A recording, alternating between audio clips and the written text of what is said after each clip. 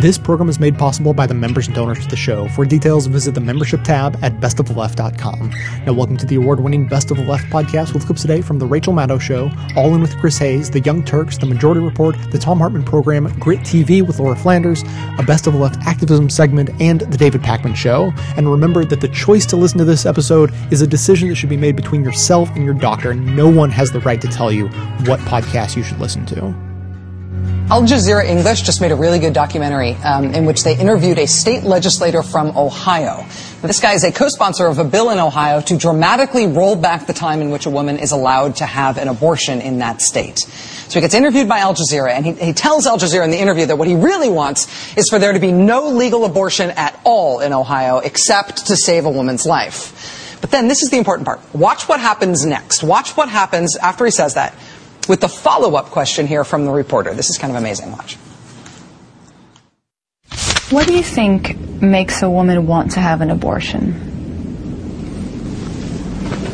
Well, there's probably a lot of... I'm not a woman, so I'm thinking now, if I'm a woman, why would I want to... Some of it has to do with economics. A lot of it has to do with economics. I don't know. It's a question I've never even thought about.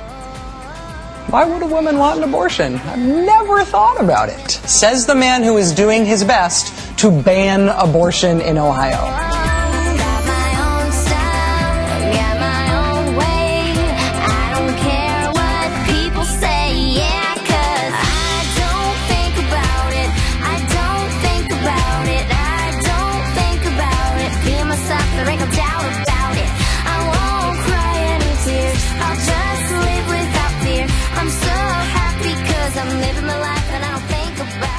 The sentence I'm about to utter is going to sound insane, but it is true.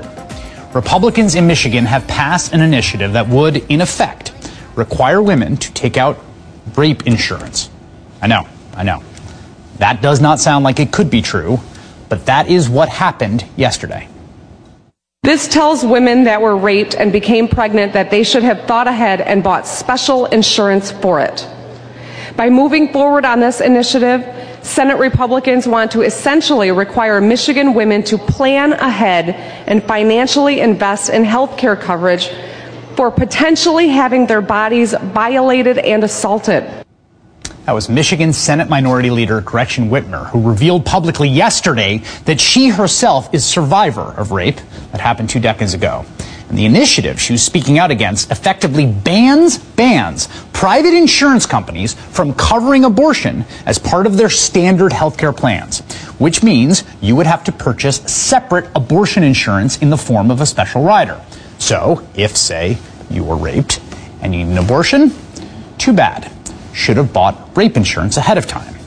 Your standard Michigan health insurance plan cannot cover abortion under any circumstances. 8 states already have laws in effect restricting insurance coverage for abortion. Just one of them allows coverage for rape victims, and while most of them allow for special abortion insurance riders, an expert at the Guttmacher Institute told us today she does not know of any where they're actually offered.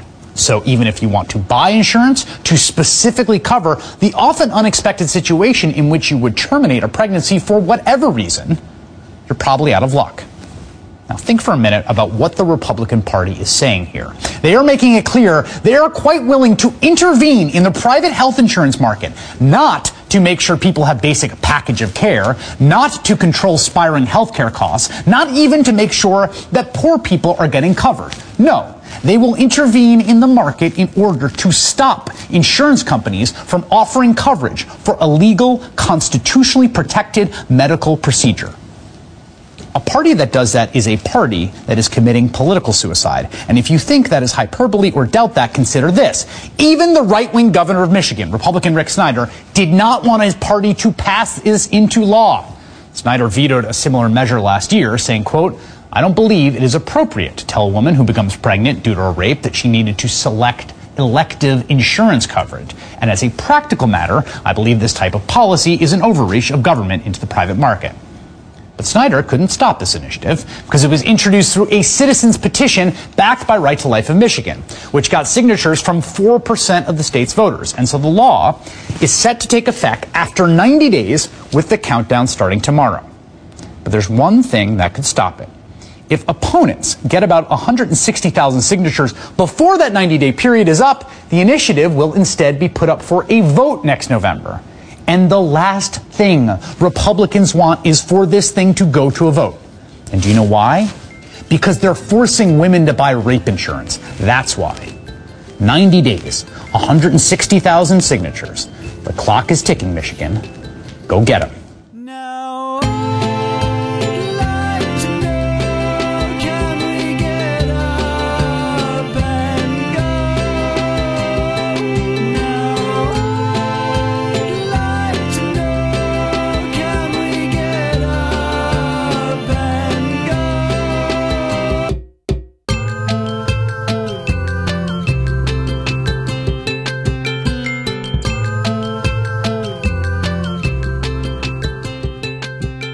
Very recently, Texas passed a number of anti-abortion bills, and it makes it very, very difficult for women in some parts of Texas to get access to a safe abortion. Hospital admitting privileges were included in the legislation, and that basically indicates that an abortion clinic needs to have admitting privileges from hospitals, but a lot of the hospitals are run by conservative officials, and they will not grant those admitting privileges. As a result, a number of clinics shut down. And there are areas like Rio Grande Valley where they do not have access to an abortion clinic. So as a result, the Center for Reproductive Rights is suing the state of Texas, and this has gone through appeals, and right now a panel of judges from the U.S. Court of Appeals for the Fifth Circuit is hearing the case. Well, one judge has decided that, you know what, having a 150-mile drive to an abortion clinic is not an undue burden for someone who wants to get an abortion. In fact, she says the following: do you know how long that takes in Texas at 75 miles an hour? This is a peculiarly flat and not congested highway. And she's referring to the drive from Rio Grande Valley to Corpus Christi, where they have an abortion clinic. So what's the big deal? Why don't you get in your, SUV and just drive there one day and, speed along, if you will, and ironically, that might endanger the unborn child, which she's obsessed by. Right, right. Doesn't seem that concerned about the actual born person. But and then after they do the forced ultrasound and try to talk you out of it and do all that counseling, etc., and then you'll have to drive back home and then drive there again to actually have the procedure and then drive back home. What's the big deal? Now, what she fails to keep in mind is there's a 24-hour waiting period. So you have to go to the clinic, you get a forced ultrasound, you have to look at the ultrasound, and then after that you have to wait 24 hours. You have to think about whether or not you really want to go through with the abortion, and then if you do, you come back, and that's when you do the abortion, right? So you don't just make one trip.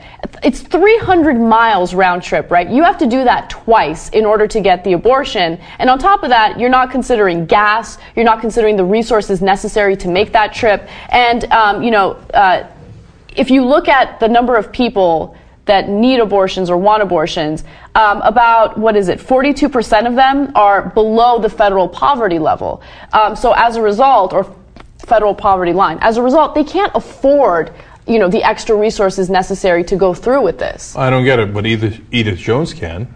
So what's the big deal? Yeah. Reminds me of Rush Limbaugh. Like, well, if you're poor, why don't you go to the fridge and get a sandwich? Yeah. Like, I got a nice car. I can go, that sounds like a nice drive. Why don't I do that a couple of times? Oh, you don't have a car because you're below the poverty line? You don't have the fuel to go back and forth? You don't have the money to stay at a motel near there? Sorry. Yeah, who cares? Oh, good. I didn't want you to have the abortion anyway. I wanted you to have an undue burden. And think about the ramifications of that for a second, right? So if you are wealthy or if you're upper middle class, you have the resources. If you don't want to have that child, then you don't have to. You can somehow get yourself to that abortion clinic. But the poorest of the poor just simply don't have the resources to do it. This does serve as an undue burden. So as a result, they will be forced to either have that baby or they will do something unsafe to abort that baby, right? And let's say they do have that baby and all of these conservative dreams come true. What are you going to do to help that woman raise that child? You're going to shut down any type of governmental program necessary to help that kid grow up to be healthy, right? But Anna, why would they do anything if the kid's born? At that point, he's no longer unborn. Help me.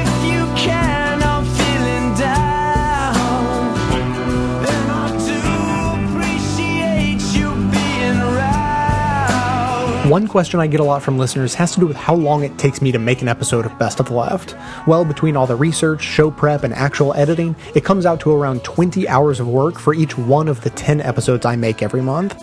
Obviously, this is only possible because of the listeners who chip in a few bucks each month to make it happen, so if you appreciate this show and think it provides a valuable service, then please think about becoming a member at the $10 a month level. That's only $1 a show after all. I've always believed in giving away the show for free so everyone can hear it without restrictions, so if you can afford $10 a month, that covers yourself and several others who maybe can't afford to pay but who need to hear the show as much as anyone. As thanks, members also receive bonus content including extra voicemails, behind-the-scenes stories, and more of my personal musings. Thanks so much for your support.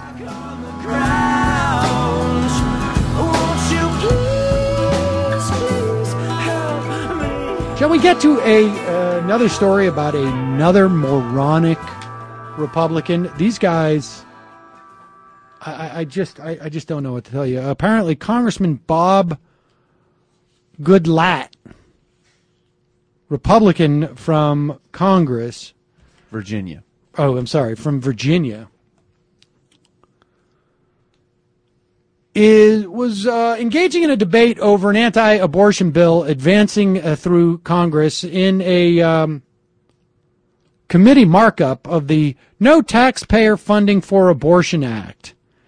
Legislation that would dramatically restrict women's access to affordable abortion care by imposing restrictions on insurance coverage and tax credits for the procedure.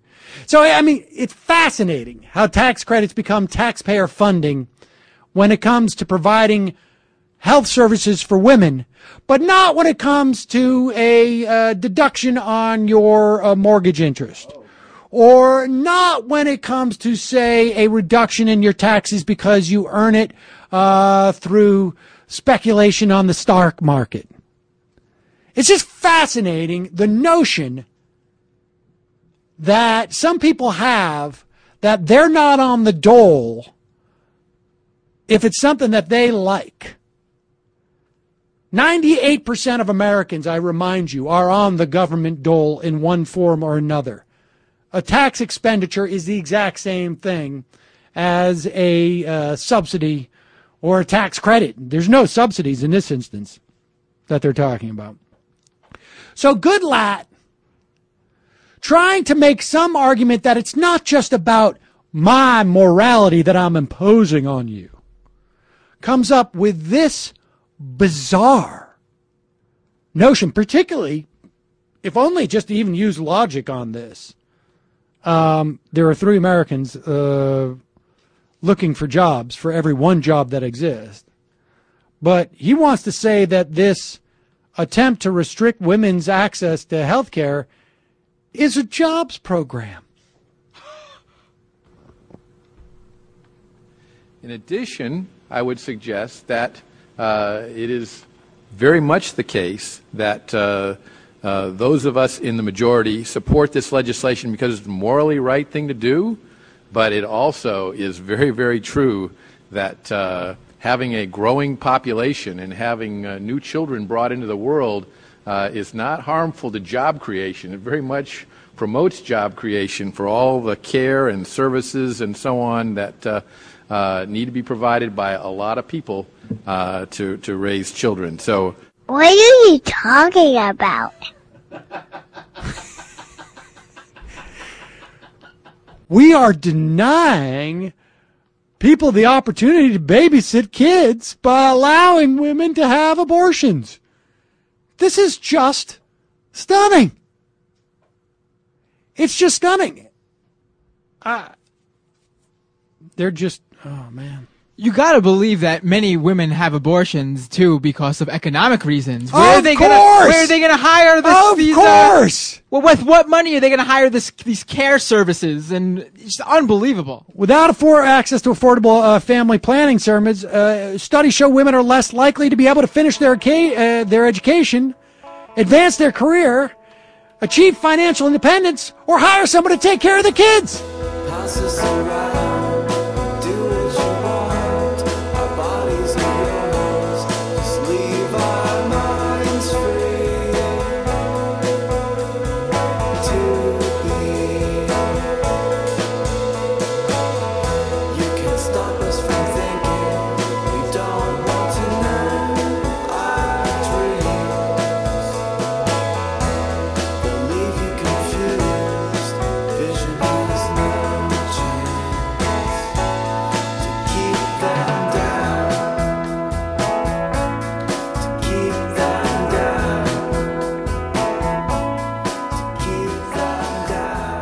In 1990, a total of 4 abortion restrictions were enacted in states across the country. And then it pretty much went along at that pace for much of the rest of the decades in the 1990s. There are a few spikes here and there in the late 90s. But in total, in that decade, in the 1990s, about 130 restrictions on abortion rights were passed into law in various states. These are new figures from the Guttmacher Institute. In the following decade, in the 2000s, the number of new state restrictions on abortion rights got bigger, and it was sort of a more volatile process. In total, there were about 189 anti-abortion measures put into place versus 130 the decade before. But then after 2010, the deluge. In 2011, 2012, and 2013, in the years after Republicans took control of lots of state governments across the country, after the 2010 elections, more than 200 legislative measures to restrict abortion rights passed and signed into law in various states. More than 200 in just 3 years, 70 restrictions enacted last year alone. They did more to roll back abortion rights in the past 3 years than they did in either of the past 2 decades. A dozen states now have 20-week abortion bans. Half of all states have barred abortion coverage and health insurance. And according to a recent Huffington Post survey, over 50 clinics nationwide have been shut down or have been forced to stop performing abortion services since 2010. And now the question is whether the pendulum might be able to start swinging in the other direction. Take Virginia. Under Republican Governor Bob McDonnell, the legislature there passed into law the medically unnecessary forced ultrasound exam, right? Along with the TRAP law, which closed down clinic after clinic in the Commonwealth under the direction of Attorney General Ken Cuccinelli. But then, Ken Cuccinelli ran for governor on a straight anti-abortion male Republican ticket. And he and that whole ticket lost in the November elections. And women's issues like reproductive health rights were front and center in the Cuccinelli versus McAuliffe campaign. Well, now, in the wake of the Democratic sweep in the Virginia elections in November, abortion rights advocates in Virginia say they hope to roll back the restrictions that were enacted by the previous administration, telling reporters yesterday that they're readying a repeal of the forced ultrasound law. They're readying an expansion of reproductive services in the Commonwealth. So that's Virginia with its shiny, new, democratically held executive branch. In Wisconsin, Republican Governor Scott Walker and the Republican-controlled state legislature there cut off funding to Planned Parenthood. They shut down lots of clinics in the state. They passed a TRAP law ready to shut down more. The state legislature in Wisconsin was all set to pass another round of restrictions on abortion and specifically on contraception, including the Ask Your Boss law that would have made you have to ask your boss if you could pretty please have your health insurance cover your birth control pills.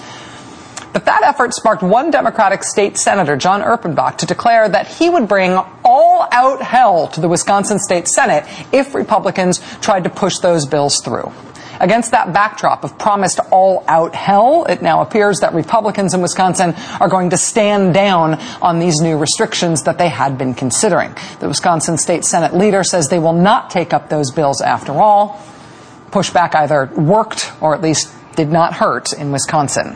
And while 2013 saw a ton of legislative wins for anti-abortion advocates and Republican-controlled state governments, when the issue went to a vote by the general public in the great city of Albuquerque, New Mexico, that super divisive citywide all-out anti-abortion referendum in Albuquerque lost and lost badly.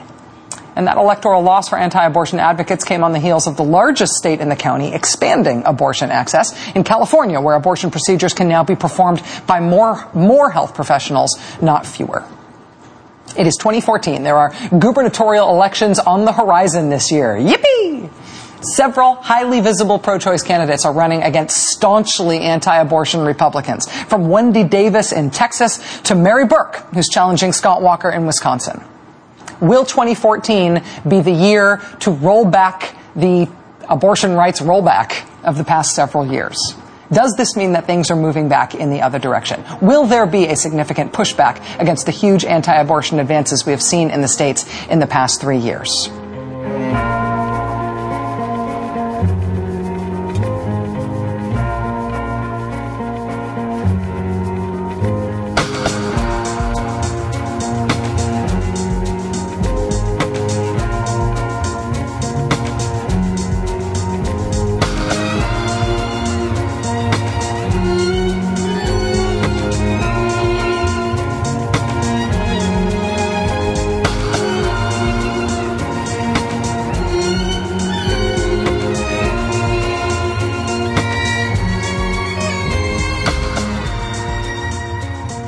I asked the question semi-rhetorically, but I think it's actually a legitimate, serious question. And that is, operating on the premise that the Republican Party does not want the government to be so large that it can fit into the smokestacks of the Koch brothers refineries. It does not want the government to be large enough to fit into the offices of Goldman Sachs and regulate their banking activities. So they want to shrink it down to the size where, Grover Norquist famously said, I don't want to destroy government. In fact, we used to have the clip of it. I don't know if you've got that. He said it on NPR to Mara Lassen. He said, I don't want to destroy government. I just want to shrink it down to the size of where I can drown it in the bathtub. Make it small enough that I can drown it in the bathtub. Or out of the drain of the bathtub or something like that. But it appears that what these guys seriously want, whether it's Governor Ultrasound who wanted to force an ultrasound wand up into the vagina and against the uterus of every woman in the state of Virginia who wants to have an abortion, or whether, and make no mistake about it, that's forced. That's literally at the point of a gun if you object. And I think in most places they call that rape. Or whether it's Senator Obenshain who wants to have Ken Cuccinelli's job, who suggested that any woman who has had a miscarriage should immediately, must, under penalty of going to prison for a year, must report herself to the local police department, not a hospital, a police department if she has a miscarriage. What causes these typically older white men to want to have such control over the reproductive functions of women? Is it some kind of just fundamental sexual insecurity? Oh, it's too small. Well, maybe I can pretend it's bigger by controlling these women. Is it that? Or is it misogyny? Is it just a fundamental hatred of women? The first girlfriend they had broke their heart, or they didn't like their older sister, or their mom used to beat them. Who knows? Or is it even deeper than that? And I suspect it is, frankly. My personal opinion on this is that women are the ones who have the genuinely sacred power. They bring life into the world. And when you look around you at the natural world, what you see is the celebration in nature, essentially of the feminine. Pretty much everything we eat, corn, wheat, these are seeds. These are the eggs. These are the ova of plants. These are from the female parts of the plants. Flowers are the female parts of the plant, while the male part is the pistils and the stamen is the female, it's the pistil is in any case, whatever it is. I can't remember pistils and stamens, but the flowers are there to facilitate reproduction. The fruits and vegetables that we eat, arguably root vegetables aren't so involved in reproductive function, although what they do is they store enough energy that in the second year, a biennial plant with carrots and potatoes and things like that, a biennial plant in the second year has enough energy stored in the ground that it can throw out flowers so it can reproduce. So basically the world is alive. The world, the natural world is like a giant mother. It's this feminine power and principle that just drives everything. And men just, what pollen does, what sperm does, what the male function does is it basically just flips that on in a way that, moves DNA around and in ways that further the survival of a species. But, arguably, men are not all that necessary. In fact, the more advanced science becomes, the less necessary men become.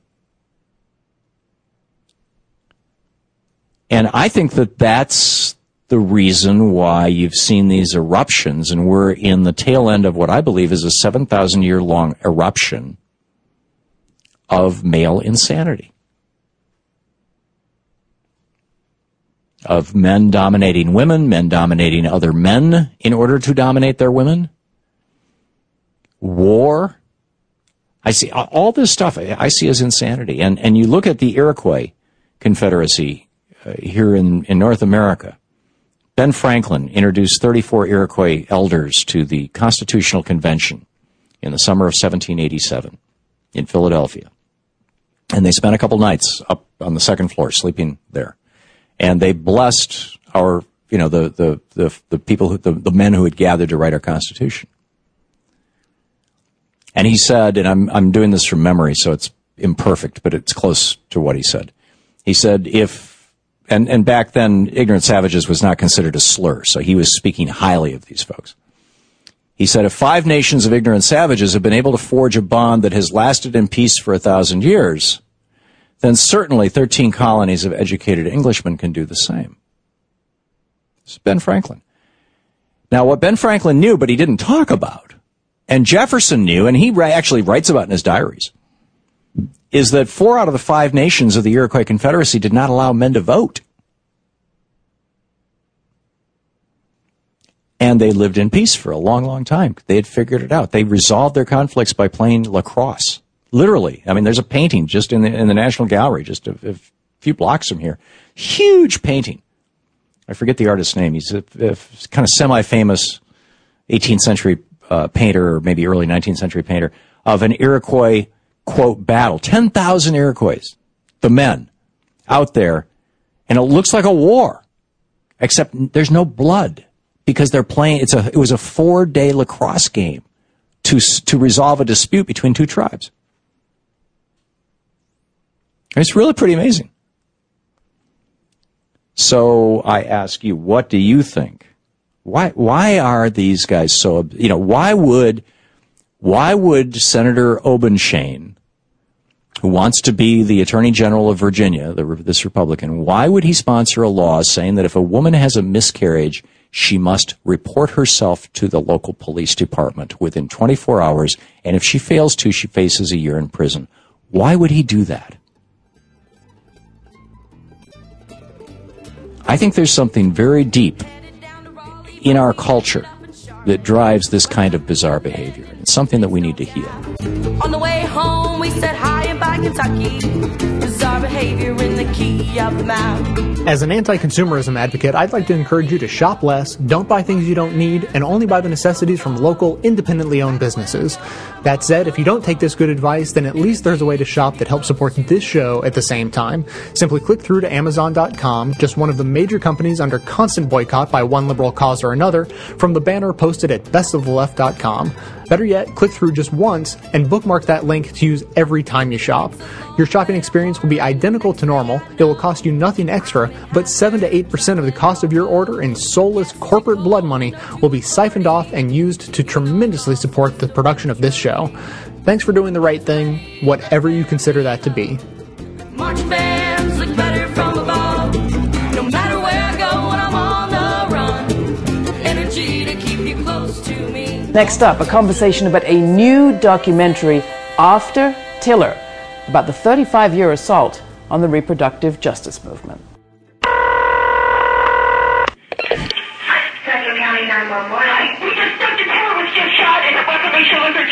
George Tiller was a target of anti-abortion extremists. His Wichita clinic was bombed in 1985, and then, at the age of 67, he was murdered at church.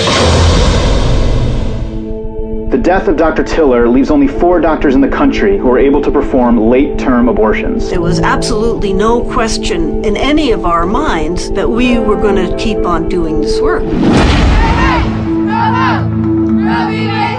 What really got me interested was when they started shooting doctors. I got 5 shots fired through the front windows of my office. Many, many times I felt so alone. How many times have you received threatening phone calls because of what I do? People call and I just hang up. When I walk out the door, I expect to be assassinated. Our goal is not merely to make abortion illegal, but to make it unthinkable. Late-term abortions, this is where everybody draws the line. They said I was an abomination and should be driven from the state. I immediately started getting death threats in the middle of the night. You don't give in because it only gets worse. If I just give up and stop doing anything after 20 weeks, some women may get desperate and do things on their own. There's something that needs to be done. What drives women to seek a third trimester abortion? Unless people understand what's going on for the woman, it's impossible to support it.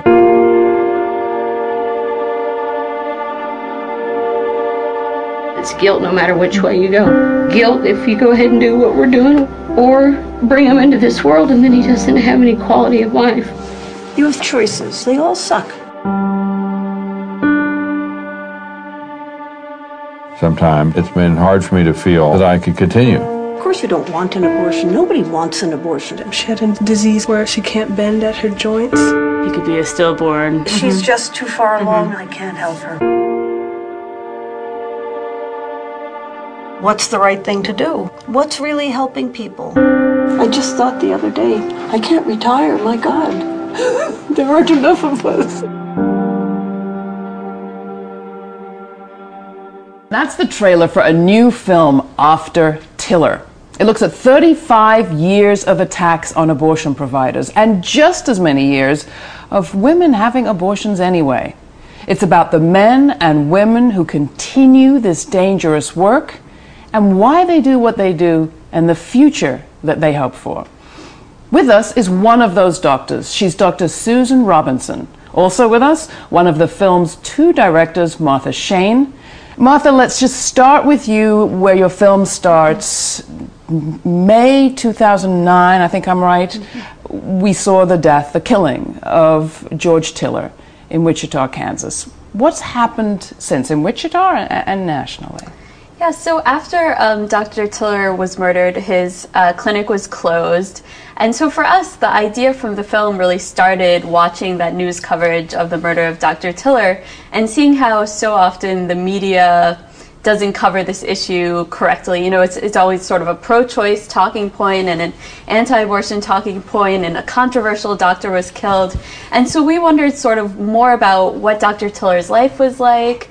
Did he have a family? What motivated him to keep doing this work after so many years of harassment and threats? And so we started researching, and we found out that there were only really 4 doctors who were openly doing this work in the U.S. And we're just shocked to discover that in a country of this size that the number would be so small. And then we started looking into who those people were and going out to meet them. Susan, tell us a little bit about your life, what your life is like, and do you remember the day when you heard what had happened to you? I certainly do. It was, sure. I was at home, and one of my colleagues, Shelley Zella, was at work, and she called and she said, Dr. Tiller has been killed. I remember that better than I remember when Kennedy was shot or when I heard about 9/11. Because what did it mean to you? Oh, he was my friend, my teacher, my mentor. I don't know what else to say. He was a very important person in my life, and I admired him hugely. Tell us what you do, and where are you in the country?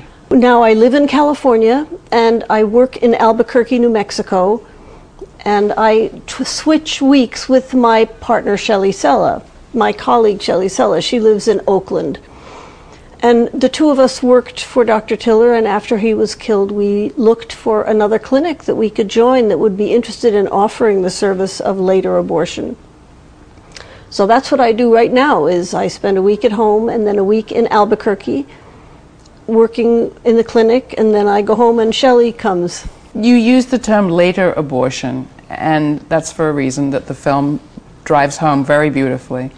Talk about who your patients are, why they need this abortion that's often referred to in the money media as late-term abortion, and is the kind that states around the country these days are trying to ban, outright ban. Well, who my patients are, probably 20 or a little over 20% of them are people who have highly desired pregnancies and they have a late diagnosis of a fetal anomaly, well over the limit of most states. Everything seems to be going fine, and then one day something's a little funny, so they do a higher level ultrasound, and geez, things don't look right. Meanwhile, the pregnancy is progressing. Let's get you a fetal MRI. 2 weeks later, they get their MRI, and oh, I'm sorry to tell you that your baby is never going to recognize you, will never walk, will never speak. And there's nothing we can offer you. And those people can come to Albuquerque and have a pregnancy termination. I would say another 30-35% don't know they're pregnant. And that seems extraordinary. A lot of people say, well, how could they not know they're pregnant? But people continue to have what they consider are periods, or maybe their periods were always irregular. Maybe they're a little on the heavy side, so it doesn't show. But people really honestly don't know they're pregnant, and this may not be their first pregnancy.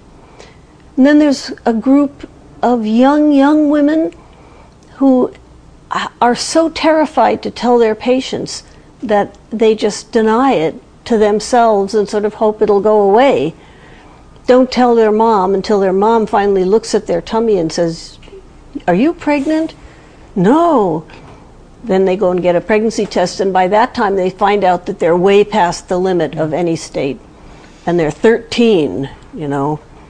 And then there are a small number of other strangenesses, like their partner was abusive and held them captive, and they had to finally escape to get an abortion. There are a significant number of women who have been saving for an abortion, but they're so on the edge that they can't keep up with the rising price as the gestation advances. Is there one story in the film that stands out to you, Martha, of a woman? One of the stories that stood out the most was a patient who came to the clinic from Chicago, and she just had been waiting. She's one of these women who I think we don't think about enough, but who are really living on the edge, as Dr. Robinson said. And she had been trying to save up money, and when she got enough money, then her son got sick, so she couldn't leave. She had to stay. She had to pay for healthcare for her son, and so it was just sort of one thing after another. And you can see how when someone is living really in poverty, doesn't have the sort of support network they have as a single mother, that it's just incredibly difficult to get to a clinic. And I think what spending time in the clinics really pointed out to me is just how inaccessible abortion is. It's easy to think, living in New York City where I live, that it's so easy to get an abortion earlier in pregnancy, but in so much of the country that's just not the case. Not easier earlier in pregnancy, and almost impossible later in pregnancy. Did you say only 4 clinics left, or only 4 providers left that are doing later term? Only 4 doctors who are open about doing this work, about doing the later abortions. Are you ever afraid? No. Really? Well, that's not quite true. Somebody called one time when I was at the clinic and left a number of messages with our answering service detailing how she planned to kill me. And I was by myself in the clinic, and that I was somewhat nervous then. I wanted to know where those phone calls were coming from. Were they coming from Albuquerque or someplace else? But most of the time I do not walk around feeling fearful, no. You're in a particular battleground state on this issue now. Suddenly has become Albuquerque. Some of the folks who, with the organization Operation Rescue, were the protesters outside of Dr. Tiller's clinic in Kansas, are now setting up a similar type of protest where you are. Yes, they moved to Wichita with the express purpose of putting Dr. Tiller out of business. After he was assassinated, and we moved to Albuquerque, which happened about 6 months later. They moved to Albuquerque with the express purpose of putting us out of business. So what is the relationship between the bills that we see being passed around the country, most recently Texas completely outlawing abortions after 20 weeks, no exceptions, notwithstanding that incredible 11-hour filibuster on the floor? What's the relationship between the legislative assaults on a woman's reproductive rights and the type of violence that you're talking about? Because some of those who were involved in the legislative effort says, well, we're the friendly alternative to having a war out there. Well, there's certainly a difference, but I think for all of them, the goal is to make abortion either illegal or inaccessible, and there are different tactics for doing that. And, you know, like Dr. Hearn, who's in the film, he always points out that, you know, every person who's gone out and killed an abortion doctor has started out as a protester quietly praying on the sidewalk outside of a clinic. So, you know, I think it was really interesting for us to learn how differently the doctors handle those protesters and their different attitudes towards the protesters. But there's definitely some sort of connection there.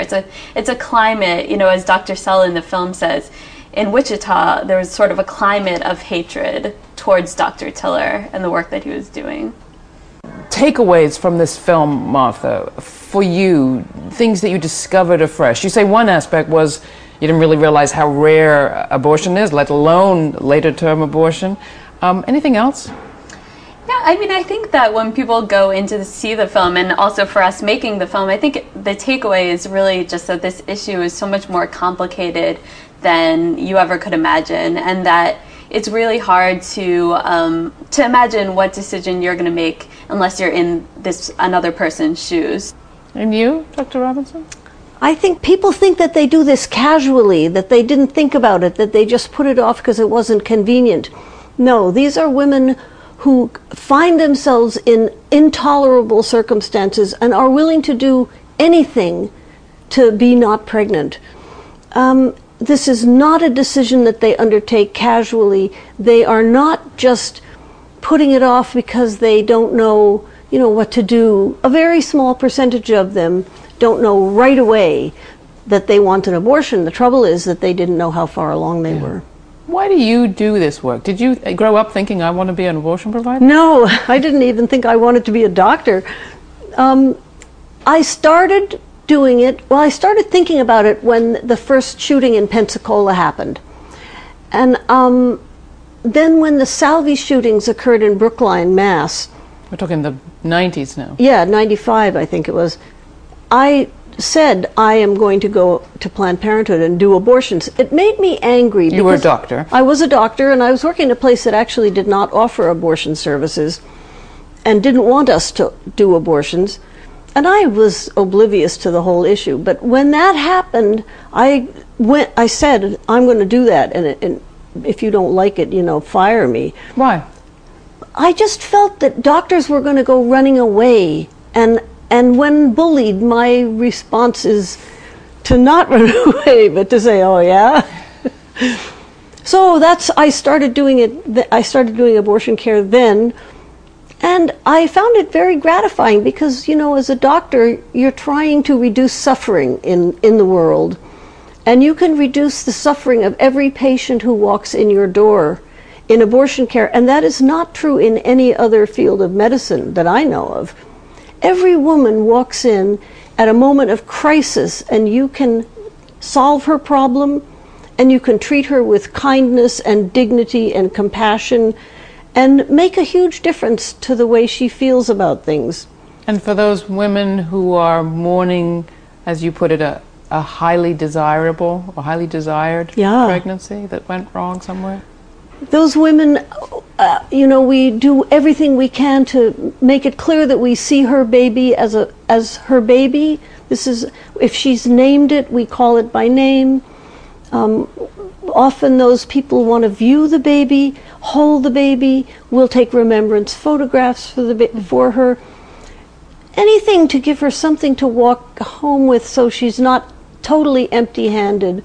We work with a funeral home. Lots of people want to have their baby cremated. Isn't this all incredibly complicated, though, when you're at the same time saying women have a right to terminate their pregnancy? Yes, but luckily those women do have a right to terminate it because they feel either that their baby would have a short, miserable life of suffering, and this is their one chance to do a good parenting act. This is their one chance to mother or father their baby, is to not let it be born into a short, horrible life. And they feel it as a loss, as a death.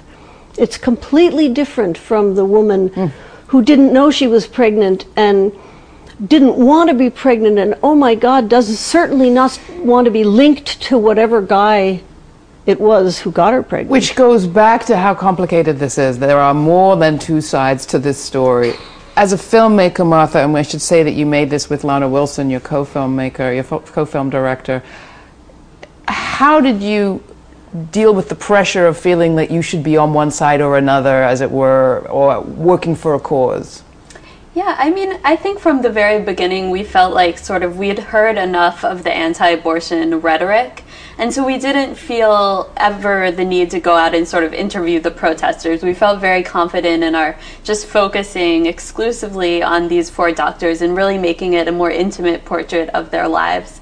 And then as we spent more time with them, we began to realize how nuanced their own views are towards abortion, towards the work that they do. You see Dr. Sell in the film who says that she thinks of the fetuses as babies. So certainly not a pro-choice talking point, but a very real and honest accounting of how she feels. And you also see just how complicated the patient's feelings are towards making these decisions, despite the fact that all of them feel that this absolutely should be a right. They may still have complicated feelings of grief or loss because of going through the experience, but still absolutely are certain that this is the right decision for them.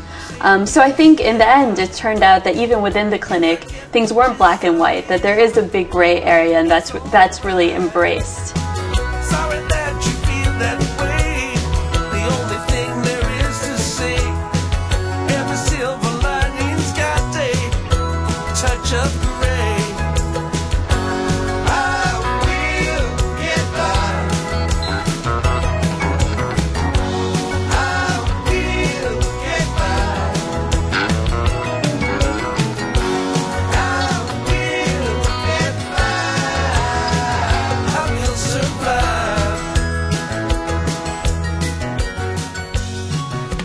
You've reached the activism portion of today's show. Now that you're informed and angry, here's what you can do about it. Today's activism, the documentary After Tiller. This week, reproductive healthcare access in the U.S. is marking the 41st anniversary of Roe v. Wade, the seminal Supreme Court case granting a guarantee to women in every state that restrictions to abortion care could not be lawfully imposed before the point of viability. While still technically legal as long as Roe is presiding precedent, abortion has been regulated and restricted in 49 out of 50 states.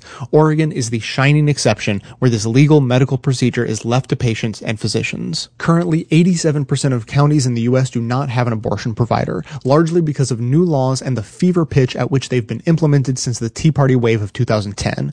The biggest provider shortage is for late-term abortions. There are only 4 doctors in the entire country who terminate pregnancies in the 3rd trimester. Since the 2009 assassination of Dr. George Tiller, intimidating providers and communities with clinics has been easier for anti-choice groups, leaving patients in distress and without care. Patients feel alone and helpless because of the stigma surrounding late-term abortion and the polarizing way it is depicted by opponents, the media, and even some reproductive health advocates. It is because of this climate that After Tiller, a documentary screened at Sundance in 2013 and currently being shown in cities across the country, is so important. Filmmakers Martha Shane and Lana Watson tell the story of these 4 providers, why they are passionate and at times conflicted about their work. Patient stories are told by the patients, whose circumstances range from basic lack of access to early abortion care to wanted pregnancies with fetal abnormalities or health concerns for the mother. Done with diligence and respect and acknowledgement for the moral aspects of late-term care, no matter your position on abortion, you will feel the issue in a different way after seeing this film. Shane and Wilson do Q&A panels following most screenings, a list of which can be found on their Facebook page and at aftertillermovie.com. The discussions are often as thought-provoking and moving as the movie itself. If you can't make a screening or there isn't one on the calendar near you, After Tiller is currently available to rent for UK residents via iTunes, and US residents should have it in their iTunes stores February 25th. If we are to have a real conversation about reproductive justice in this country, we must move beyond anecdotes, sound bites, and slogans. The implications of legal restrictions on abortion care and the effect they have on real people must be considered and understood. The After Tiller filmmakers have provided us with a unique opportunity to begin that process. So see the film yourself and encourage others to do the same. Activism.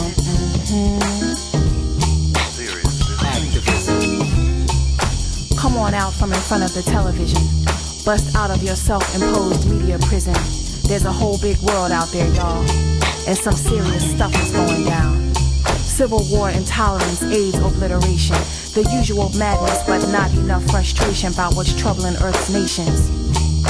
The spotlight will not be your savior in these dark days, and it will not be your saving grace. Why not replace your dreams of gracing life's stage with action?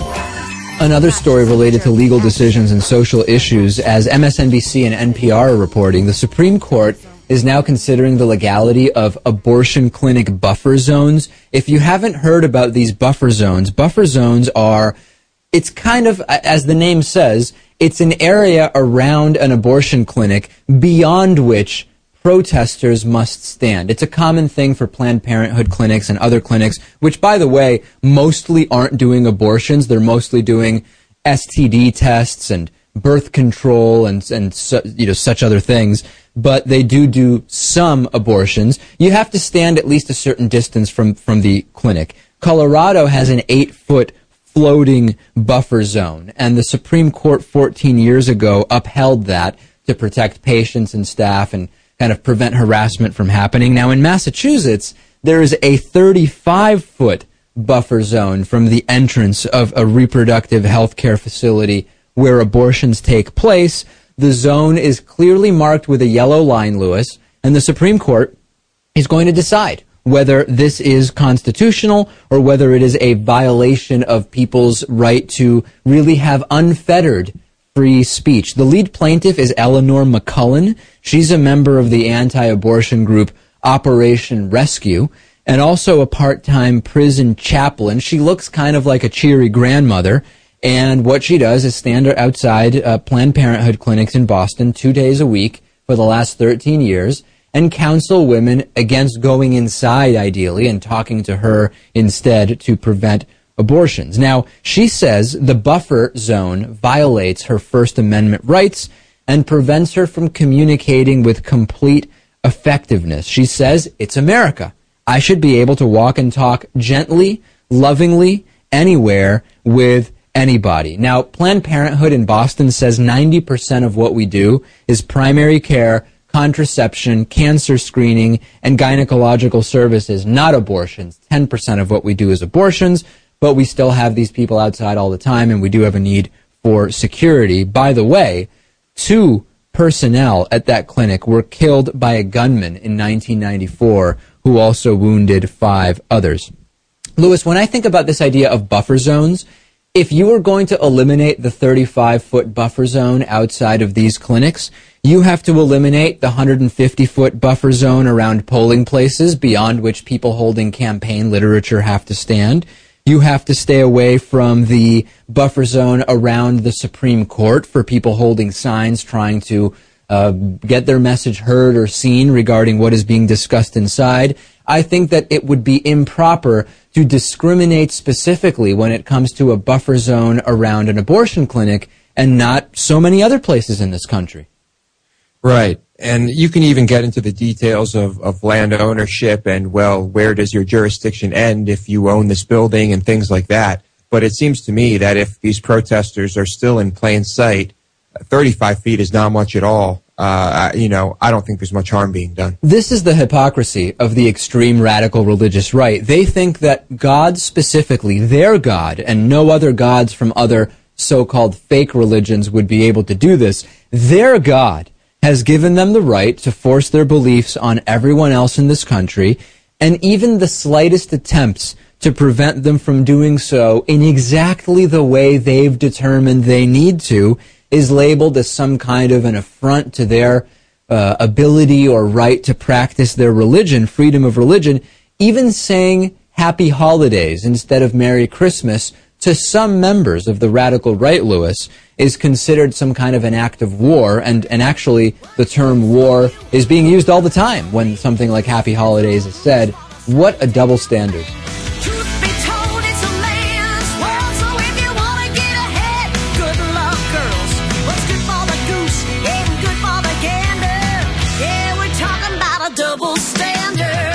Lewis, what would you say is the #1 reason people should tune into the David Pakman Show if they like Jay Tomlinson's Best of the Left podcast? I mean, I see it completely differently from someone who's just watching it. Yeah, but if I was asking someone else's opinion for the promo... I don't even watch our show, so how can I answer that question? I do not watch our show. So Lewis isn't even a fan of the show. Maybe the answer is Lewis doesn't actually like Can you this be show. a fan of the show? I mean, isn't that kind of stupid to be a fan of your own show? I'm a huge fan of this show. Of course. That's like being a fan of yourself. You're like a narcissist. What, do you put pictures up of yourself at home, too? Well, if that doesn't make you curious, I don't know what will. Check out The David Pakman Show at davidpakman.com. The Supreme Court is poised to hear arguments tomorrow on whether buffer zones around abortion clinics violate protesters' rights to free speech. This comes as the court declined yesterday to hear an argument to reinstate Arizona's ban on abortions after 20 weeks. Elise Hogue is the president of the National Abortion and Reproductive Rights Action League, NARAL's annual Who Decides? The Status of Reproductive Rights in the United States report just came out a few hours ago, and it gives America an overall grade of D for support of reproductive rights. Let's start there, Elise. What's happening right now in this country according to your findings? You know, what we're seeing is a political trajectory, particularly at the states, that's just completely out of whack with where the American people are. We live in an overwhelming pro-choice country. 70% of Americans actually believe that Roe is the right decision for America and that they support women's reproductive freedom. And yet, increasingly, we're seeing an uptick in state houses passing regressive laws that restrict women's right to choose, makes it harder on them, and it's we're going to see a tide turning, and we're already seeing the tide turning because it's just too far outside of the mainstream of where America is. What's behind this uptick that you just mentioned? It's really interesting. I think a lot of it is that we're seeing state houses actually having been seized by Tea Party extremists who are sort of obsessed with the idea that women's reproductive freedom needs to be taken back to the 1960s. And, what we're seeing is that when that's put to the test, when they're forced to own the decisions that they're making legislatively, they lose at the ballot box. We saw that in the Virginia governor's election, which is really important when we have 36 governors up for election in 2014. And we certainly saw it in Albuquerque, where voters resoundingly defeated an abortion ban, the first one at the municipal level. The Supreme Court, as you know, has not taken up an abortion case since 2007, I believe.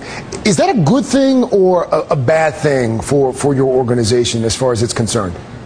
You know what? We think the law as it stands is critically important to protect women and doctors. It is not such distant history where we have seen doctors killed, in the case of Dr. Tiller in Kansas, in the pews of his church. The anti-choice movement has a very long history of extreme violence and harassment towards women, and this buffer zone has been critically important to keeping women and doctors safe. So we seriously hope that the court is going to decide in favor of women and doctors and not with the anti-choice extremists on this one.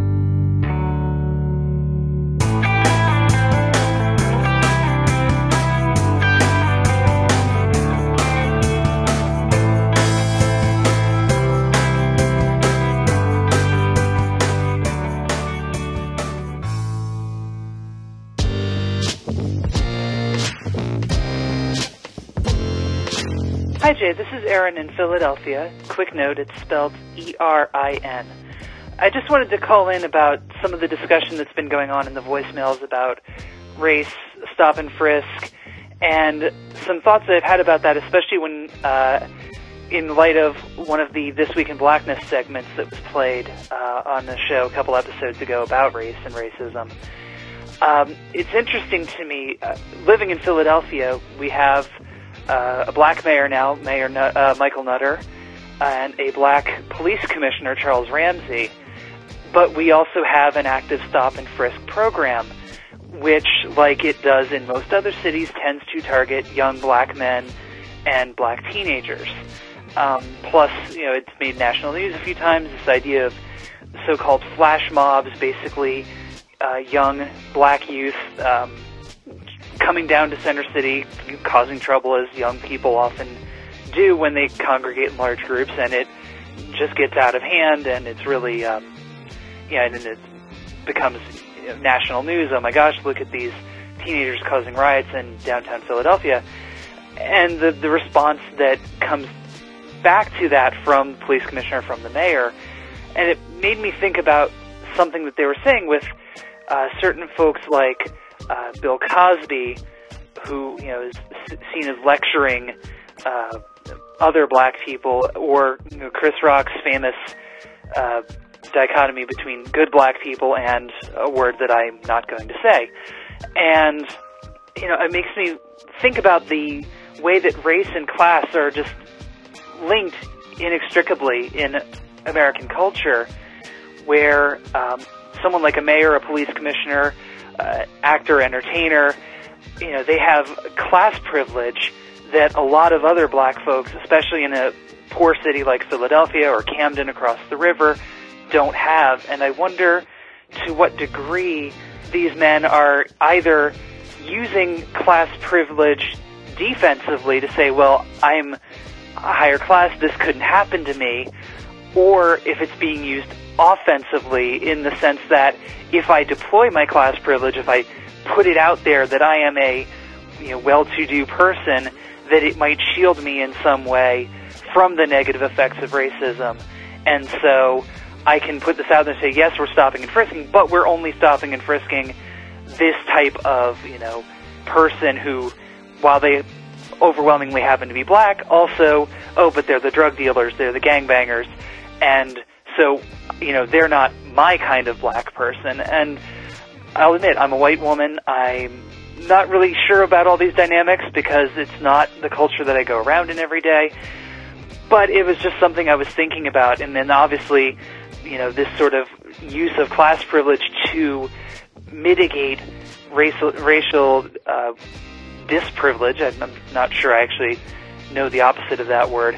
It breaks down at some points where you have the young man who was arrested trying to buy a belt in Macy's, Forrest Whitaker being hassled in a store in New York, Professor Henry Louis Gates being arrested for attempting to break into his own house.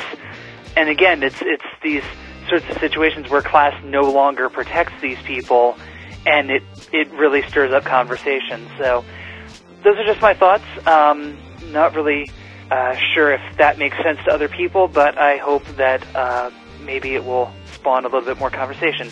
Thanks so much for the show, Jay. Hey, Jay, it's Tate from PG again. This is a hard one to get my mind around, but I'm gonna give it a whirl. So I'm calling to response to Chris from Colorado Springs and your response to mine. And I have to agree with you guys. I think that people do avoid certain communities and neighborhoods out of fear. Fear of getting shot, fear of getting stabbed or whatever. And this goes full circle. It comes back around to Rob's remark in the first place where, you get on a soapbox and you say that these policies are wrong with, how can a cop stop a guy for being black or brown? And then, almost an amazement, how can that be? But then, you avoid certain neighborhoods and communities out of fear that you're going to get shot and stabbed. So it's almost comical, but don't get me wrong, I'm not ignorant. I know that economic disparity does translate into higher crime, but for the most part, broke people just live within their means and cope with what they have. They have to humble themselves. For the most part, in our communities, we're not savages. You're thinking crackheads just popping up out of it's a tough one, but I guess that's where I'm coming from. I like to hear somebody else on this just because my mind is spinning off of it. All right, take it easy.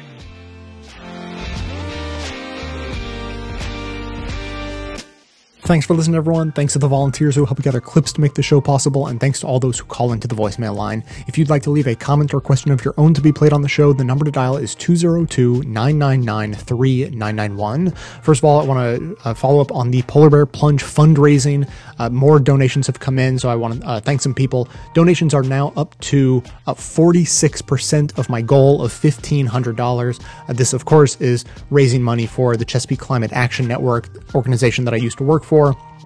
So in less than a week now, I'm jumping into the freezing cold Potomac River, and I'm hoping to reach that goal of $1,500 before then.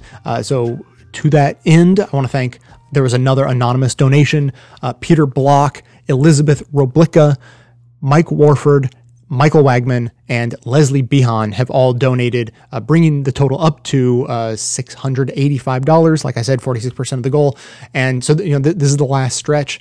If you're interested in supporting, please do. Just go to, just go to bestoftheleft.com, and right at the top is a big banner that says Polar Bear Plunge. You'll click through. It'll go right to my fundraising page. That's the easiest way to do it. Otherwise, you can learn more about the event at keepwintercold.org. So now I want to follow up on this continuing conversation.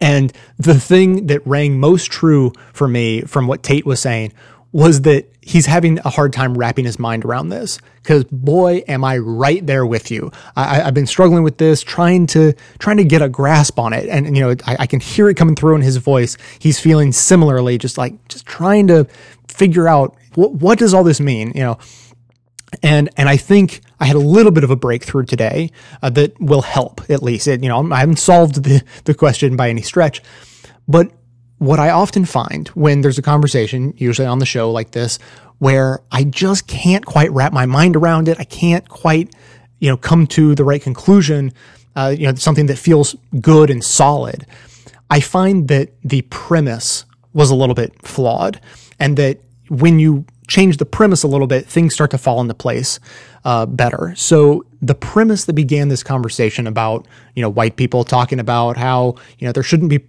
policies that discriminate against black people, but then they, don't go out into predominantly black neighborhoods very often. That was said to be hypocritical. And my instinct was to disagree with that. I thought that I don't think hypocrisy is the right charge, and so I disagreed with that.